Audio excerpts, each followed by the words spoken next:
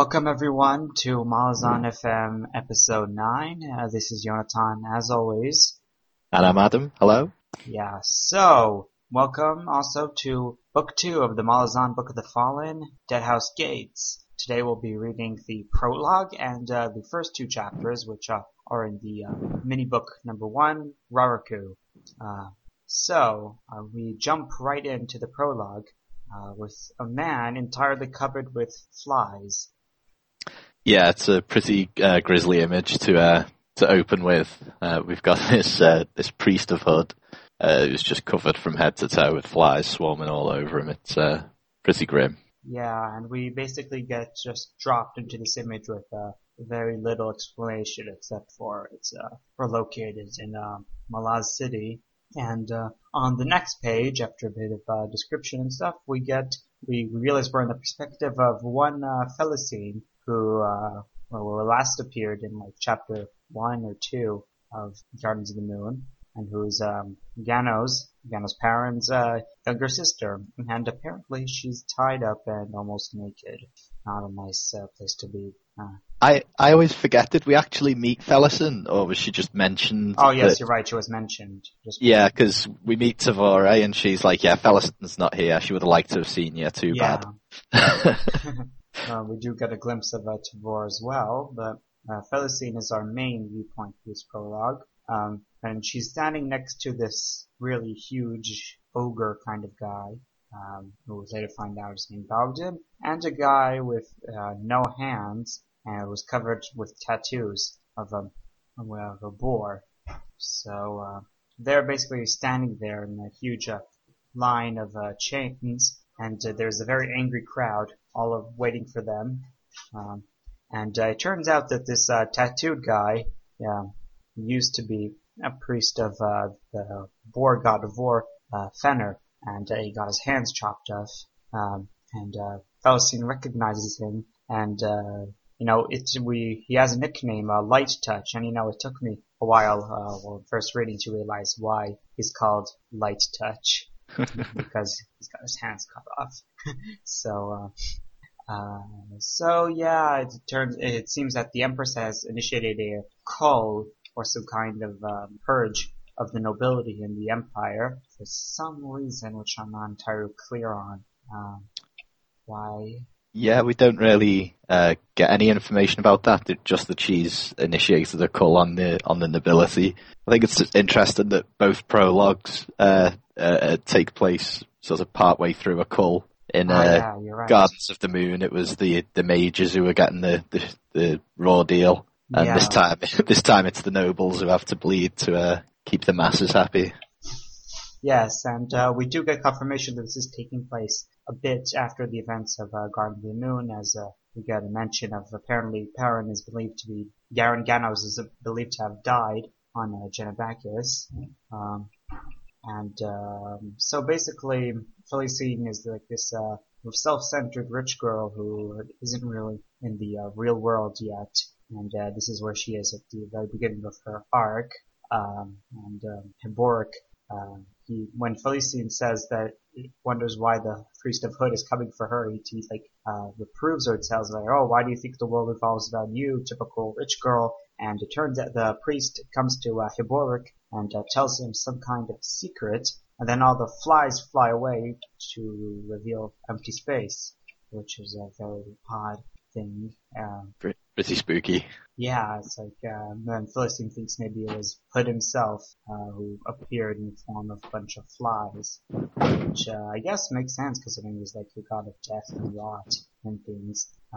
Anyway, so I still wonder what that secret was, but I guess if I pay attention in this reread, I'll figure it out, but, yeah. Then there's this, noble, old woman, the name of, Lady Geisen or whatever, and she's, totally oblivious pretty much to what's going on. She thinks that the Empress can be, reasoned with or bought off or something, and she thinks her nobility still, matters, but, Bowden, our ogre, huge guy, tells her, if stupidity was a crime, you'd have been arrested years ago. What a great guy. Yeah, Bowden. He's one of Ericsson's, I think, better built characters in the whole series, actually. I think about it. Yeah. And then Hiborik is like kind of asks Felicity if this is like personal between her and her sister Tavora, who we learn has become adjunct after the death of Lorne last episode. But we're not entirely clear about it. But we do get a glimpse of Tavora with her exotic companion. Tamba. Tamba, yes, and don't forget either of those; they'll become extremely important. But anyway, Tavora seems to give this like slight nod to Felicity and then just rides on, like almost there, like she's almost completely heartless, right there. And it transpires that Hiborik wrote this revised history, which is full of gossip against the Empress, and was banned. But he was defended by a friend of his, a fellow historian by the name of Dwecker. So we learned that. And Yep. And soon enough, they're moved. All the nobles and others who've been chained up there moved, and they begin to be marched towards the slave ships to await them the day. But Bowden cuts a bloody swathe through the peasants and slum dwellers who try to kill them. In the end, he beheads the old woman and kind of throws them her head, which is grisly. It's a great scene. This as they're moving the prisoners, you can really imagine Bowden sort of sitting there just killing people left and right, and then you get this really graphic description of how he sort of saws Lady Gayson's head off with a piece of chain, and then just throws it into the crowd, and everyone's obviously terrified at this stage, including the crowd that's supposed to be tearing the prisoners apart. Yeah. So basically, by the end of the prologue, Felicity seems to be like more awakened to, she said, it ends with this line, her lessons have begun, as they're like, she's completely naked and they're like stuffed into the slave ships, which, well, I guess this prologue did do a good job of starting Philistine's arc, which becomes important, but unfortunately she doesn't appear in the chapters 1 or 2, so we'll have to leave her there until next time. On to chapter 1, where we shift in typical Malzahn style to 7 cities for the first time in that sandy and extremely hot continent. And we've got these two wanderers, Mapotrel and Ikarion, who are wandering in the holy desert of Raraku. And we come upon a shapeshifter known as a Soul Taken, and we talk to, no, it's not Soul Taken, it's a Divers, which manifests as 6 wolves. Mm-hmm. So Mappo is a Trell, which is a certain kind of race, kind of like hairy and muscular kind of face, and apparently a very long-lived one. Because back in the last episode, as mentioned, like 1,000 years ago, Ikarion and Mappo visited Darujhistan. So, yeah. And for once so ancient, Mappo does still have a sense of humor, as he says, like this creature I'm seeing has like so lots of hair and all kinds of places, and I might be describing one of my uncles, except for yeah. It's a nice spot of humor. For some reason he says when they're talking about like fighting the approaching shapeshifter, he says shy as a hare is Mapotrel, which is kind of odd way to say about Mappo. Well, he does. He likes to avoid violence, particularly because he's with Ikarion. But he sort of likes to steer them sort of away from any danger and any opportunities for things to get out of hand. Yeah. So I think that's why he's so shy. I think otherwise he might be quite bold. Yes.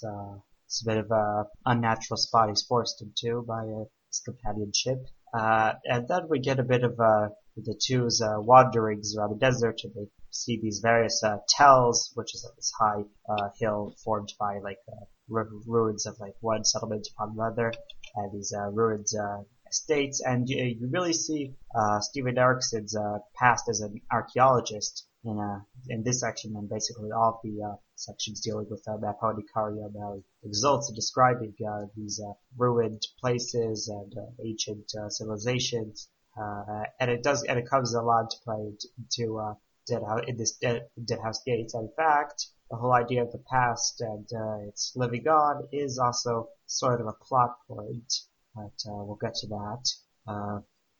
Anyway, so by the way, if you're wondering, as some do, the difference between soul takens and divers is a soul taken is someone who shapeshifts into like one animal, and divers is one that forms like into more than one. So soul taken as in soul, S-O-L-E. So good way to remember it. That's how I did. And Mappa also mentions one Shaik, who, if you read the back cover of Dead House Gates, you know is the seeress who seems to be preaching revolution against the Malzahn Empire. And he's basically saying how her army is encamped around this waterhole, and very soon she's going to take over the desert and things, which is a good bit of foreshadowing. So that's another use of this introductory section. We did have a few mentions of the fact that Seven Cities was sort of on the verge of rebellion, even back in Gardens of the Moon. I think yes, that's true. Dujak mentioned it a couple of times. And Calab is from Seven Cities. Anyway, and then we have another abrupt shift across the continent to the city of Hisar, where our point of view character Duiker is witnessing the landing of these wicked horse soldiers, very chaotic landing in the pyres, and he's like watching from this tower with a slippery sword to person by the name of Malik Corral, which is a name that echoes in infamy for reasons we can't really talk about yet. And He's not a particularly likable character, Malik, is he? I think instantly you sort of take a bit of a dislike to him. He just seems really sort of slimy and slippery and sly. He's just has bad grammar. Yeah. I mean, when you do with Yoda, it's endearing, but when it's Malik Corral, it's annoying. Yeah.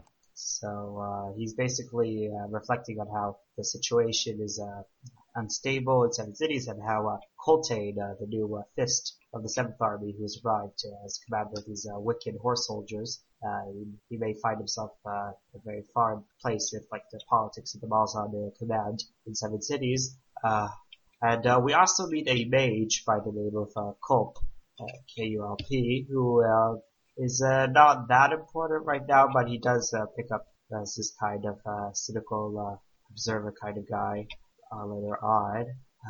Anyway, but like Joker's trying to figure out which of the soldiers is Coltane, and like someone tells him, oh, he's that tall, really strong guy with who's screeching, and he's like, oh my god, this fucking madman is the new fist. Yeah, he's the one leading the sort of near riot at the docks. Yeah. You expect him to be somewhere trying to calm everyone down, and he's like at the front standing on his horse, screaming and wailing. Yeah. Yeah. And apparently the other Malzahn soldiers in the area don't have much of a liking for them. Draker reflects that if the guard were to kill them all, no one would shed a tear. So it's a bit of a short section. It's basically introducing us to Duiker, to Malik, and Coltane. This entire chapter is is mainly about making these introductions, and as we shift again, we pick up from the very end of the last book with Fiddler and Caleb and Crocus on the boat en route to Seven Cities, and they're almost there. And it's kind of unexplained why they're heading there instead of back to Itko Khan, although actually initially it's unexplained, but then Caleb explains it near the end. Anyway, so Fiddler is our point of view character, and he's like telling us about how they made this overland journey to this city of Karakarag, and how he's been lonely with things, and He says like, "Oh, religious wars are no fun." And he's kind of not very excited about going back to Seven Cities. He says like, "I hated it the first time, and I hated it." Yeah, so we have Proclus making his usual petulant complaints, and then this very, very scary sea animal called a dead Robbie shows up, which is apparently like a centipede except 80 paces long. Yeah. And Well, this one's actually, I think, twice that length according to yes, Fiddler. yes, 80 paces long, not unless it's being cut in half. yes, exactly. Uh, so, um, so it turns out this is also a shapeshifter, except it's soul taken as one animal, and it basically like telepathically communicates with them or something. Like basically saying, "Oh, I got to kill you because you saw me passing, but I'll be nice to you. I won't eat you." Yeah. And they're like, "Oh, thank you very much." But then, as usual, our team of Caleb the assassin and Fiddler the sapper, they bring up this crossbow with this explosive quarrel, and they basically shoot the Dead Robbie in the head, and it blows up his head and dies. Although actually, now that I remember, it's like it's this before he dies, like the Dead Robbie says, like, "Another fishing boat mysteriously lost, alas." Yeah, so then Fiddler blows him up with a crossbow, and then says, "You picked the wrong fisherman." Yeah, he gets his cool badass action hero line. Yes. Kind of reminds me of the end of Jaws, this bit where where the shark's got the gas tank in his mouth and he shoots it and blows its head off. Oh yeah, could be from that, honestly. Anyway, so Fiddler gets a bit creepy when he looks at Absalar's us on the boat, and he's like saying, "Oh, I've been too long at sea. The horse back in Karakarag were like totally pox. I'll have like pox and the CGB lock from all the same poxy family." Yeah.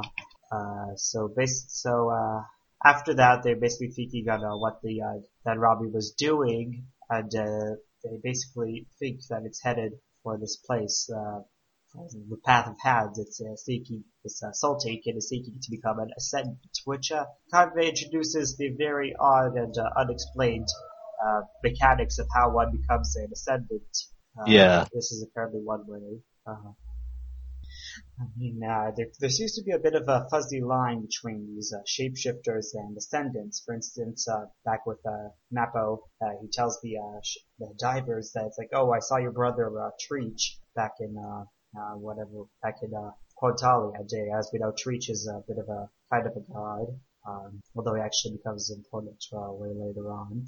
Anyway, so apparently all these shapeshifters, soul taken, and divers are heading on this Path of Hads because they all want to become ascendants. How full of terminology that was just now. Anyway, so basically they're going to create a convergence, which, as we know, is basically the idea that power draws power, and it causes a crazy climax for us all to enjoy. Yeah, so all those soul-taking gathering in one place is bound to get someone's attention and cause all kinds of trouble. Yeah, and in fact, we already had this observation right at the beginning with Mappo. And in fact, Aristotle already kind of making these kind of readerly estimates, like, "Oh, the convergence is months away."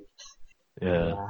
So, and then at the end of chapter 1, we have basically they land at this village 10 hours walk from Earlytown, and turns out the Fiddler is also from Seven Cities. He's a native. Of course, he hated the place, and they find this little village, and they land there, and it gives this typical epic line, like, "Oh, they just landed like this dump, and it's just begun."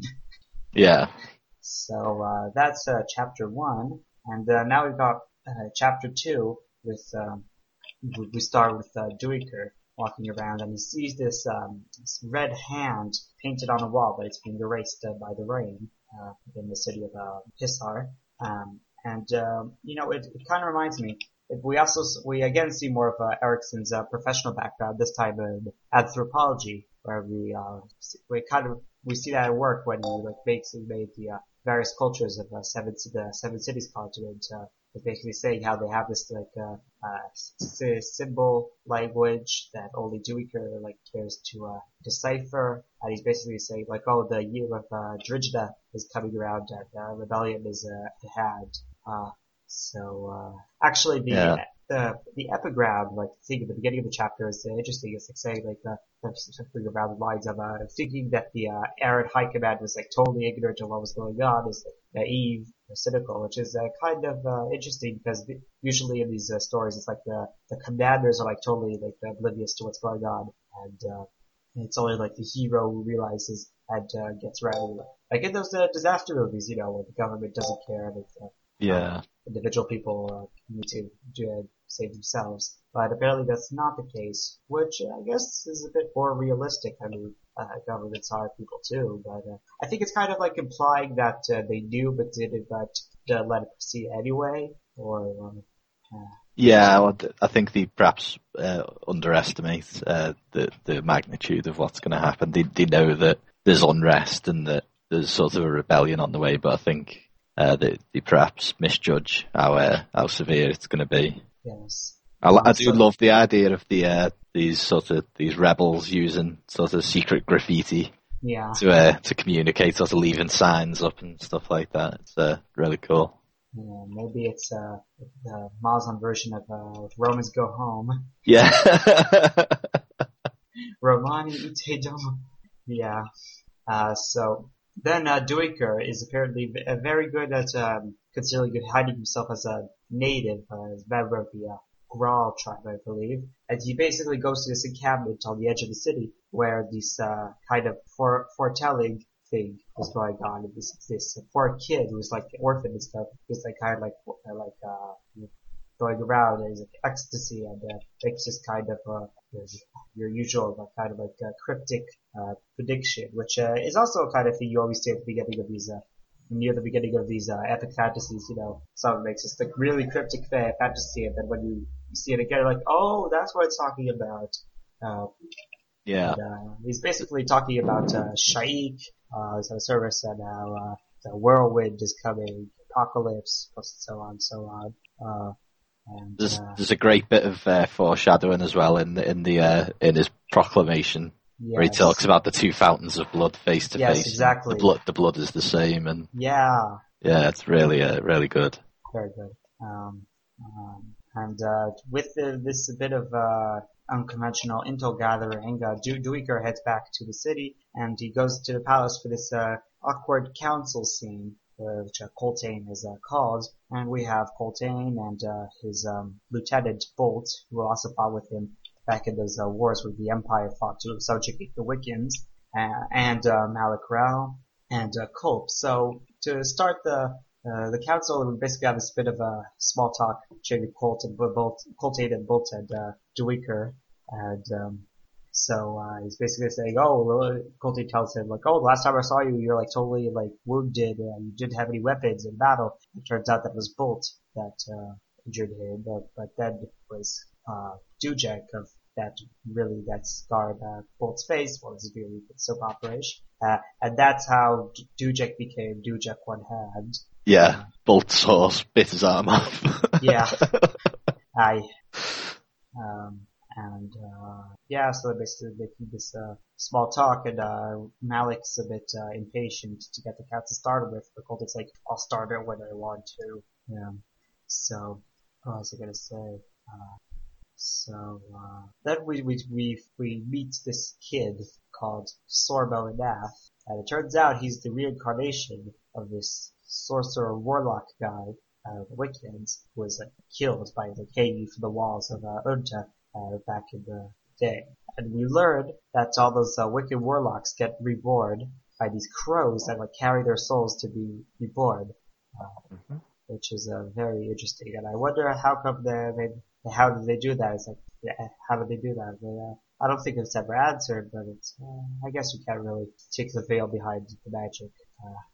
Although we sort of hinted that it's a similar process to how Tatasail was reborn. Right, with Revi in Genebacus. So maybe they're tapping into a power that exists, so they just developed that knowledge. There's this little funny bit of banter where Bolt says, "Oh, well, Dujek took away my beauty, and that's why I only have one wife. Wasn't she your sister, Bolt?" Yeah, and blonde, and she was blonde. Yeah, I really like throughout this book the sort of back and forth between Coltane and Bolt and Duca. Yeah, it gives a bit of light in a very, very dark book. Mm. And we also hear about the previous Fist, the seventh of Governor Naren, Cartheron Crust, who is a member of the Old Guard, basically founded the Empire, and he was supposedly drowned in the Arran Harbor. Arran is basically the capital of the Malzahn administration, 7 cities. It's far to the south, but we're told that Cartheron could swim drunk through a hurricane. So it's a bit of one of our first hints about how the Old Guard might not actually be that gone. We hear a lot about people who are supposedly dead, but the body was never found. And yes, that if there's no body, then chances are they're probably still out there somewhere. Yes, it's a very recurrent thing, and especially with these early Malzahn leaders. So basically, Malik Rao is being kind of a messenger boy for High Fist Pornqual, who's the rather incompetent High Governor of 7 cities.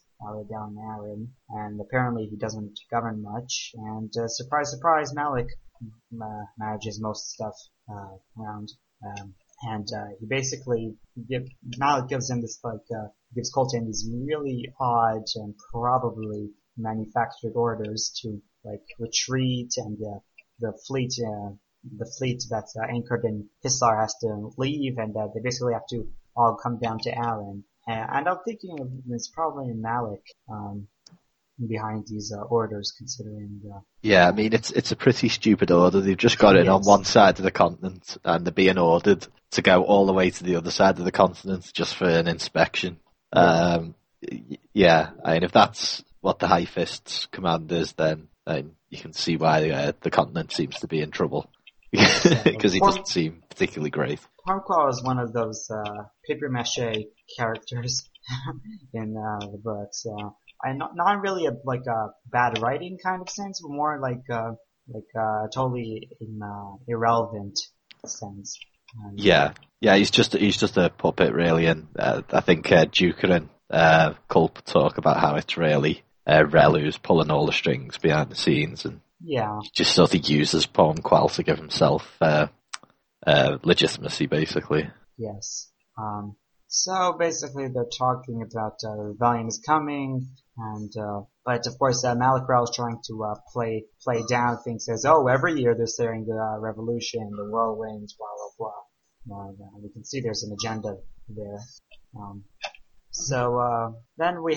Then we go back to Fiddler, who and the gang who are approaching the city of Earlatown. And it actually starts out with a rare info dump, but a very interesting info dump on the history of the city, where it's basically, or kind of a reflection also on how, every layer of the city gets buried on top of the other, and each layer of the city is still living on, beneath all the others. And then there's this one, ruler, I forgot the word, anyway, who built this palace, but then everything was destroyed in an earthquake. And only one, servant boy survived, but he killed himself because he thought that, this pot he dropped, caused the earthquake. So it's a nice bit of, world building tidbits, which is one of the things that makes this series great, I think. I love this image as well of cities being built on top of the ruins of other cities, so it's sort of all the ground underneath sort of effectively hollow.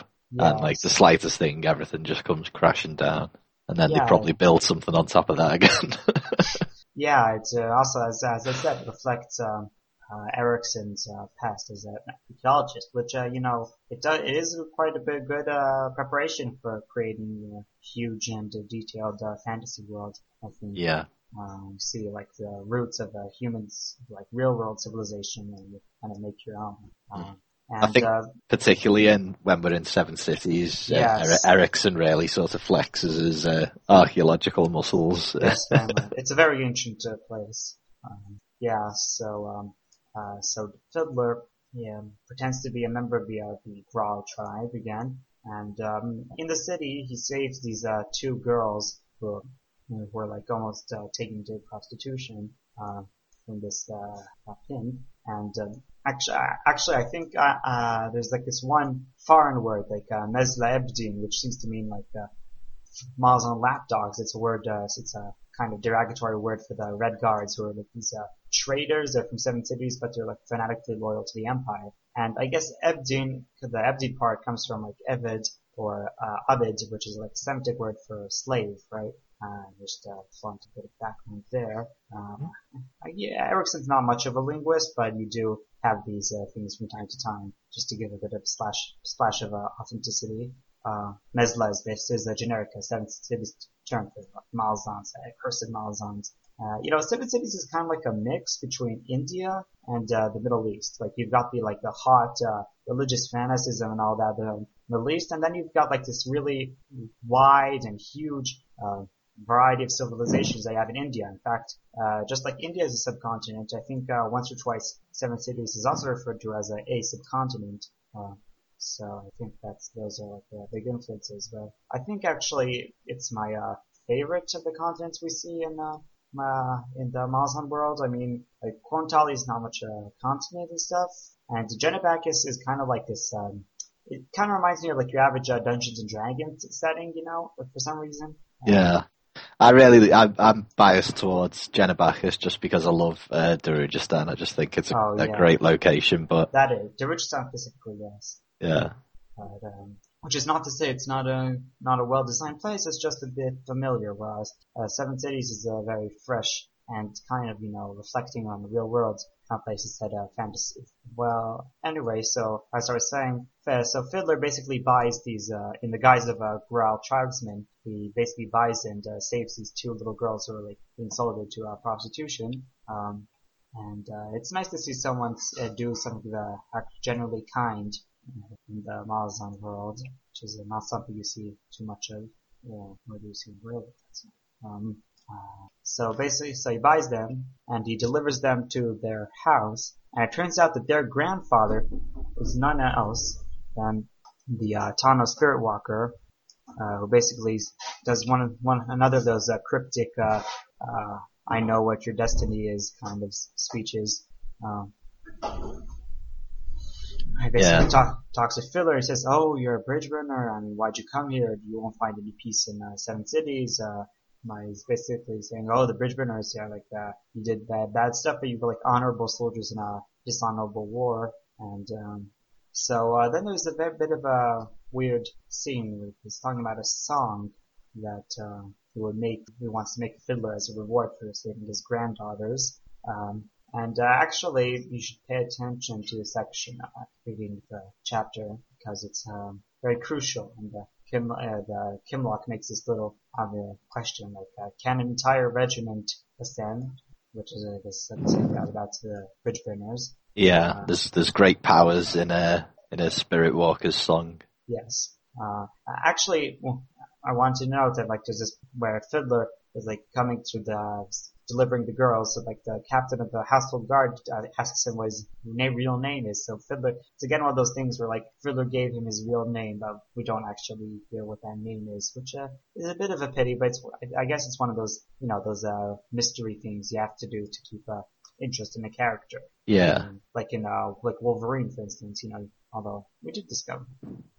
Anyway, so afterwards we discover that Kimlock, apparently he was like the commander, was like in charge of this city of Karakarang, one of those pilgrim cities, but he decided to just surrender the city to the Malazans without a fight. And he comes up as this really like smart and reasonable guy. I mean, it turns out he's basically saying like the Malazans will have the city no matter how many men they lose, and might as well surrender and save everybody in the city. Yeah. So, and it says he says that he could have destroyed the Malazan armies, or he claimed that he could have, but he just he gave in. So his name's legendary for empty threats. Although I'm kind of inclined to believe that he's got the power that he could have certainly caused them a lot of trouble. But as you say, he didn't want all that bloodshed. So yeah, it's a reasonable decision. Mm-hmm. So afterwards we have Callum, who goes off on a little nocturnal meet up with an old friend of his by the name of Mebra. There's one of those kind of slinky, tiny worm-like characters. Basically, he kind of threatens him, and in the end, Mebra gives him this holy book of Shaik, or no, the whirlwind. Yeah. And it turns out that Callum wants to go to Aaron through the Rabaku Desert. So basically, with the book, he gets safe passage by saying, like, if anyone hurts me, I'll destroy the book. Apparently, the book is crucial to launching the whirlwind. Also, it turns out, like, we have a little discussion between Fiddler and Crocus. Actually, I think this is back in the last chapter, that they want to kill the Empress. And of course, this seems like a bit of a dubious proposition, considering that they're going to 7 cities and not to Unta, where the Empress actually is. But it turns out they basically hijacked this kind of Apsalar and Crocus' supposed journey to take Apsalar back home. And they were kind of lying when they said, we just want to take her home. Yeah, but I think geographically it would have been, I think they did sort of say it'd be hard for them to get a boat directly from Genebacchus to Unta. That's true. Although they are taking perhaps an overly large detour across 7 cities. Only an 800-page book. Yeah. And, they're wanted people in the Empire. They've been outlawed. And then chapter 2, we still have one more section to cover, and it's back with our friends Napo and Ikariam, who are still wandering through the desert, where they see this kind of monastery up on a cliff, and they have no idea how to get there. But suddenly this one-armed man shows up and his master, and it's none other than the second of the 3 great jesters of the Malzahn series, one Iskaral Pust, the high priest of a shadow who runs this little monastery in the desert. And he has got a lot of wit, even in his first introduction. Yeah, Pust's another favourite character of mine. I think he's 7 cities' answer to Krupp. Yes.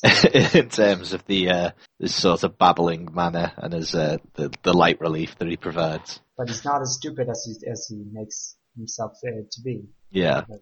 It's also, I think, a kind of his, babbling moron. Although, actually, I think Iskaral is more about being a babbling moron, who's secretly smart, but Krupp is more like this amiable, fat guy. Yeah. Moron. Well, actually, it might be, Iskaral's a bit funnier, maybe. But, that's a debate for another day. And basically, he takes, Napo and, Ikariam up to his, monastery, which is kind of pointless considering, just him and his servant, who's called Servant. Well, that's what Iskaral calls him. And basically gives him this kind of call me by my real title. Well, no, fool. What's my real title? Master? No, High Priest Shadow. Yeah. It's very. And I guess that's it for the first 2 chapters. It was a bit of intros and recapping, reintroducing old characters and mainly showing us the new characters like Felicine and Dweeker. And it's in a very real sense, it's very planting seeds for the amazing trees that are about to flower in the later on parts of the book. Yeah, I think we get pretty much all of the main players introduced in these first 2 chapters. Yes. We got Mappo and Ikariam, obviously Fiddler and the gang, Duker and co, Yes. Coltane. So yeah, it just sets the book up nicely. Mm-hmm. And it's your standard Erickson thing. You set up for a bit, and then you have one builds up, and then this crazy convergence climax kind of thing. So. That's it for tonight. We'll see you guys in 2 weeks for chapters 3 and 4 of Deadhouse Gates. Get reading, and we'll see you then. Yep. Bye, everyone.